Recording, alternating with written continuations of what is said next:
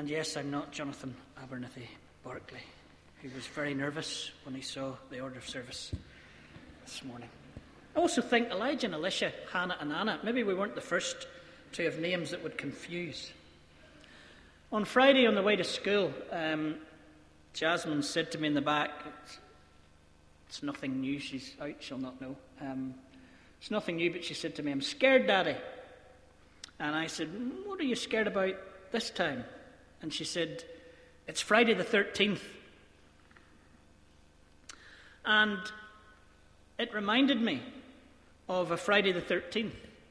In 1985, I was leading a university UCCF church campaign in Ballywillan Presbyterian Church.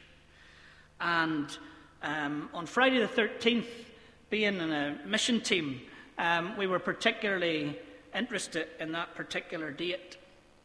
And it was one of the most spectacular spiritual days of my life.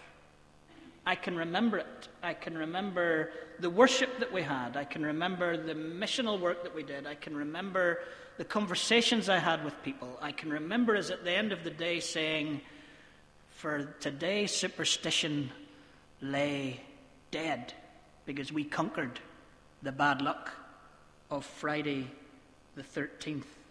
I shared it this week with some of those that were on that team, and they remember it as this significant day, one of those days where it was that thinnest place between earth and heaven.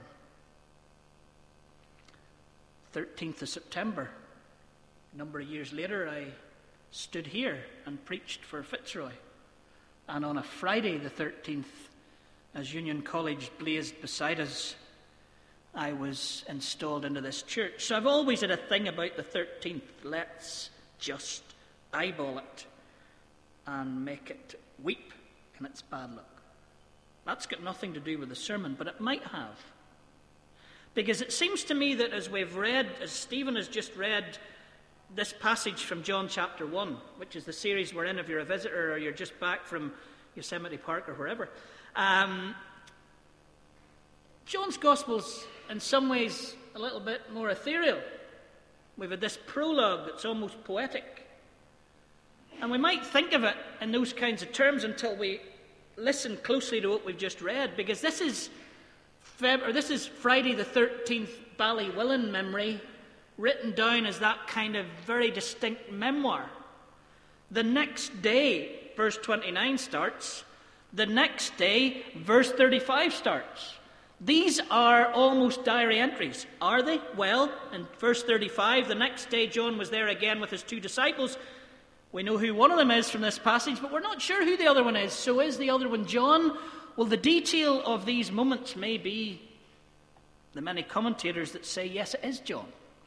These are very vivid memories, it seems, of very specific things that happened the next day. I've told you before that if I had a DeLorean, and if you are a parent and you have a Lego-loving son or daughter, then Tesco's is doing a great deal on Lego DeLorean. Our girls are just not at that stage. I would love to have bought that DeLorean, but I just didn't have the reason. If you have the reason, Stephen Orr is a good reason there. DeLorean Lego. If I had a DeLorean, where would I go back to? Well, since I last shared that story with you, which, who am I to think you remember me sharing it with you? I have another one. I would love to go back to that moment where I'm in the garden, thinking all is lost, and a commentator shouts that word that is one of the most precious words in my life, Aguero! And Manchester City won the league. Because Boyd and I were watching, and I got off to the garden and missed the greatest moment in my football fandom. I'd love to go back to that moment and just have had the faith to stay in the front room. But if I had one moment to go back to in the whole history of the world, I think this is the moment I would like to be. And it's why it was great that Stephen laid it out for us. Mountain over there, Jerusalem up there, Jericho down there, on the desert floor, there's the river. It's all happening in that seemingly symbolic ways. Elijah, are you Elijah? Who is Elijah? Is this Elijah back from the dead? John the Baptist baptizing? There's a sense in the area that something might be tangibly happening to this people who are yearning for a Messiah. And then this greatest refrain in history is uttered. Behold, the Lamb of God who takes away the sin of the world.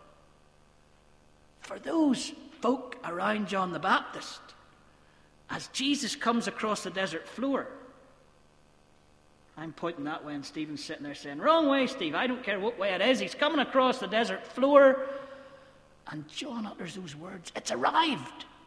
The moment, the lever on which not the history of the church, but the history of the world hinges on.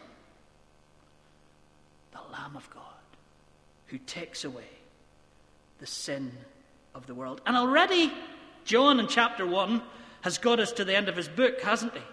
The Lamb of God. Already we see a sense of sacrifice, a sense of how this is going to end for Jesus. Right at the outset, he's telling us the ending. But as well as that, in his own book, he's taken his way back into the whole Old Testament idea, because this Lamb of God image would just have resonated so many different ways with those who were looking around to see who this person is that John the Baptist is talking about. Lamb. And thank you for your prayers, had a very bad last Sunday. Got to the doctor first thing Sunday morning, antibiotics were kicking in, but I was a little more tired than normal this week, so that gave me more time to be around the house and to read. So I've been reading this Lamb of God thing, and let me tell you, I have read so much stuff that my head is fried. In fact, I said to Paul Lutton during Family Focus there, we need to get Desi up to explain all this lamb stuff in the Old Testament. The Lamb of God would have just been, there's so many possibilities. Was it the lamb in Genesis chapter 22? You remember?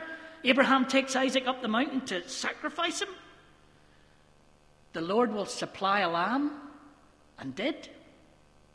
Is it the Passover lamb? And John talks a lot about the Passover in this particular gospel as we're going to come to it, and that whole Passover communion, Eucharist, Last Supper meal. The Passover, they're thinking about Exodus, escape, freedom for the nation. Or is it Yom Kippur, which we didn't, but the Jewish people were celebrating over this weekend, uncontrived? Is it that giving for our sins in the temple? Is it Isaiah chapter 53? Lamb, led like a lamb to the slaughter, as Jeremiah 11 also talks about. All kinds of images of the lamb. And how the lamb and atonement and all this stuff happens is at the minute great debate in theological circles. And I watched lectures this week that I'm thinking, my word, they're getting into the minutiae of this stuff and what is going on here. So many debates going on about what the atonement actually means or looks like. And so I thought, being who I am, that maybe the best way around trying to get all those lambs of the Old Testament into this text was actually just to, for once, look at the text. Because I think all the different ideas of the Lamb of Yom Kippur and the Lamb of Passover are all included in this great refrain. The Lamb of God who takes away the sin of the world. This Lamb of God, Passover, Yom Kippur, whichever lamb it is going to take away the sin of the world. Going to take away the sin of the world. When we looked, and we're looking at the moment at the Gospel according to John, when we looked at the Gospel according to Leonard Cohen, he said when the Prince of Peace was hanging from his final tree, he looked down at the people looking up at him. He saw faces of anger, envy, regret, despair, melancholy, animosity, hatred. He looked down at them and he felt a lever thrown in the universe, and he knew that nothing would ever be the same again, because this Lamb of God takes away the sin of the world. My sin, your sin, redemption, atonement, forgiveness in our personal lives, and also freedom and deliverance as in the Passover lamb for this people of God whose story continues in Jesus.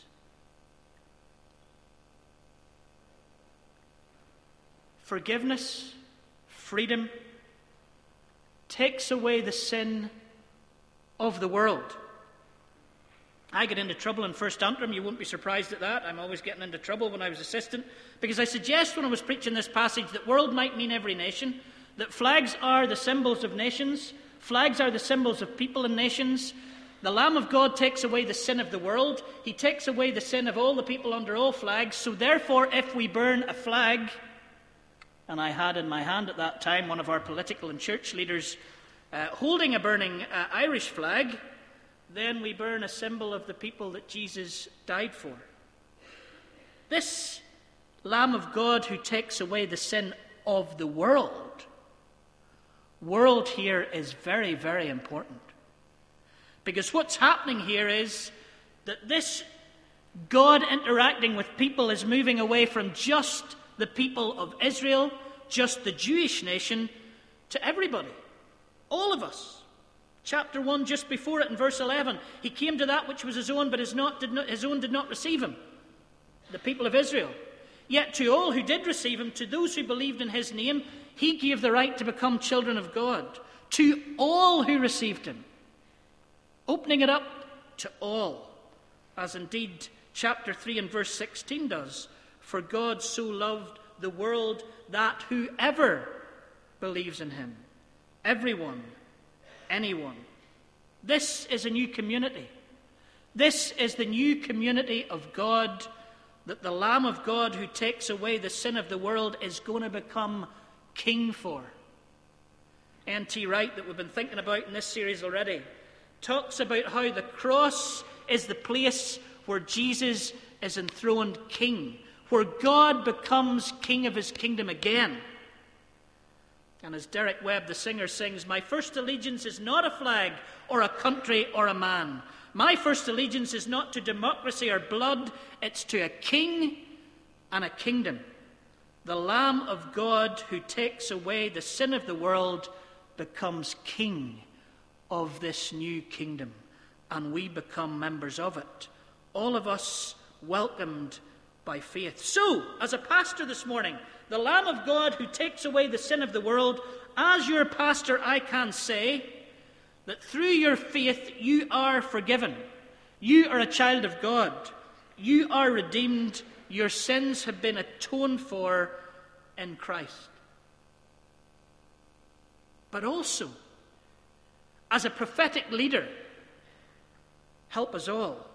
I can declare from this phrase, the Lamb of God who takes away the sin of the world, that Jesus is king, and that the Exodus frees us from whatever empire we're under, and at the minute that might be the empire of sectarianism in the country that we live in. The Passover Lamb, the Lamb of God, has something to contribute to the Haas talks that happen this week, because we have a new king and a new kingdom. A kingdom that is not yet complete, but is already on the way because God is enthroned. And so we come to today's statement that I've read out to you. 3 words that we came up with that we thought needed to be put into the conversation. Humility, healing, and hope. Humility. Much as I rack my brain when we come to the Lamb of God who takes away the sin of the world as one of the greatest refrains in our lives and in our faith and in our churches, how is it that we can be anything but a humble people? How is it that we've become quite an arrogant people? How is it that when I talk to people, they say, it's nothing to do with us, it's those other ones that have caused it. They're the ones that have caused the pain. It's the IRA, it's those sinners. They're the ones. I have nothing to be sorry for. And you mentioned Cromwell, for instance, and they had nothing to do with me. How are a people of God, a church people, anything other than the most humble people? Because it took the Lamb of God to take away our sins. And we're aware of that. And forgiveness and confession and repentance are at the heart of all that we believe.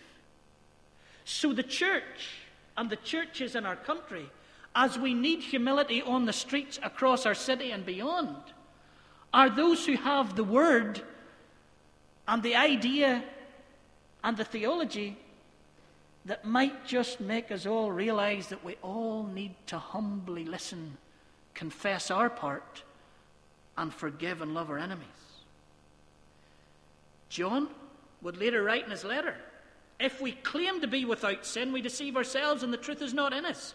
If we confess our sins, he is faithful and just and will forgive us of our sins and purify us from all unrighteousness. If we claimed we have not sinned, we make him out to be a liar and his word is not in us. In our statement of hope and history, as church leaders, we want to say to all of our people that we need to be prepared to confess humbly our part. Healing. The Lamb of God who takes away the sin of the world is for the healing of the nations, all the nations. We are the bringers of God's will on earth.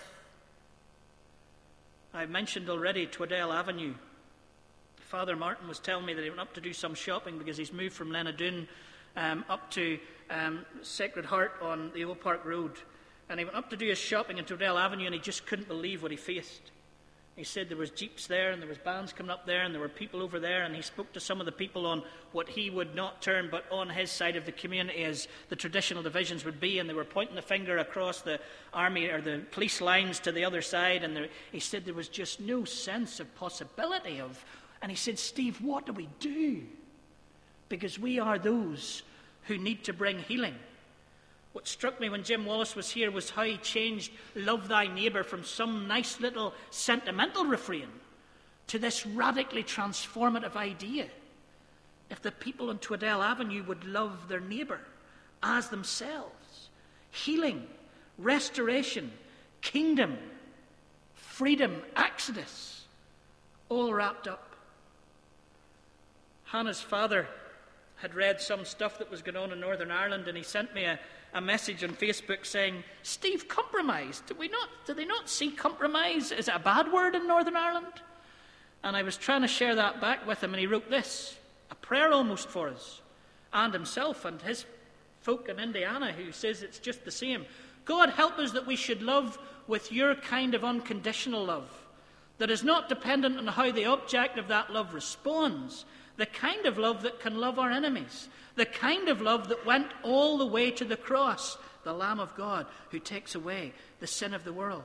Hannah's dad goes on, agape love, yes, that's a powerful thing that waters the seeds of transformation in individuals and societies. I'm going to be praying that all you undertake together over the next months will be drenched, immersed in it, in an openly manifested, undeniably God-empowered way. As the Haas talks begin and this country needs healing, we are people who humbly come with the possibility to tangibly give of how healing might happen. And then finally, hope. Zumba happens upstairs, 9:30 on a Thursday morning. Get yourselves down there. Look how thin I now am compared to what I was. After Zumba, some of them, and I went this week, I don't often go down to Starbucks to sort of fill the calories back in that they've just taken off, I imagine. But no, we don't take the cream, we don't take the milk. It's all very, very skinny milk.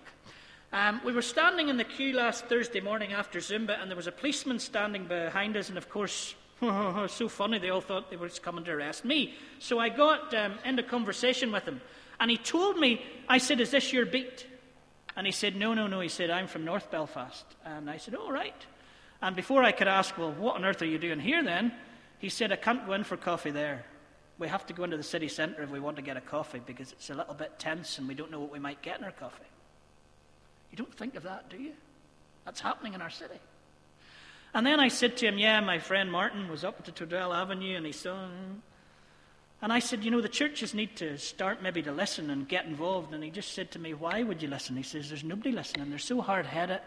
Going to be here next year. They're going to be here the year after. It's just going to go on like this. And I thought, the hopelessness of that policeman. When I was sharing this with Father Martin, he said, what age was he? And I told him he was probably mid to late 20s. Then the cynicism and the sense of hopelessness hit us a little bit more, a bit harder. And then yesterday on Facebook, when I was asking people to sign the statement, a good friend came on and said, I can't understand what signing this statement would do. Do you think our political leaders are going to change just because I put my name to this statement? So hopeless in his views of the situation that actually he wasn't even going to put his name on a statement. What we have to do is make a space for our politicians and our community leaders that maybe isn't there, that gives an alternative voice and the hope that something might change to those of us who are saying it's going to be the same this time next year, or there's no point in signing this petition. Where will this community look for hope? Where has something happened that might give us hope? We got our title, of course, from Seamus Heaney's poem. History says don't hope on this side of the grave.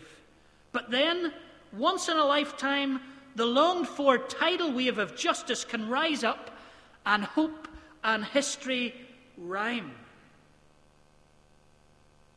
Heaney's hope's transcendent. Heaney's looking for a tidal wave that comes from outside those sides in Tordell Avenue, or the policeman, or my friend, or the political leaders. When history seems to be that which chokes the hope that we might have, something from outside of us comes to give us supernatural hope. And we come with the Lamb of God who takes away the sin of the world, with the concrete foundational statement and action that gives us that hope. The lever is shifted. God is now king. Everything is different. Do we hope that? Do we believe that? Is that something that can contribute? We are no longer slaves to sectarianism. The blood has been put in the doorpost. The Exodus is on the move. And do you see next week when Haas faces that Red Sea and there's all these people coming behind him and he's going, well, there's no way forward here. Maybe, just maybe, some people in our community will remember the possibility that we can get through that Red Sea. We are the people of God, children of the King, living in humility, acting in healing, and hoping for difference, because whatever direction he's coming across that desert floor, somebody has declared the greatest refrain in all of history that can make an impact on the Haas talks. Behold, the Lamb of God who takes away the sin of the world. Let's pray.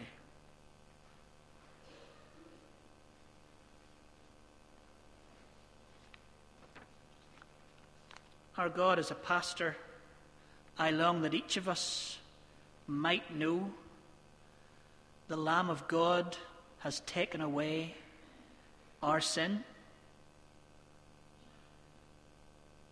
That whatever we did, that sense of guilt or shame, that which we don't think we can fix in our own lives, that self-indulgence or selfishness that caused us to and holds us back, disturbs us.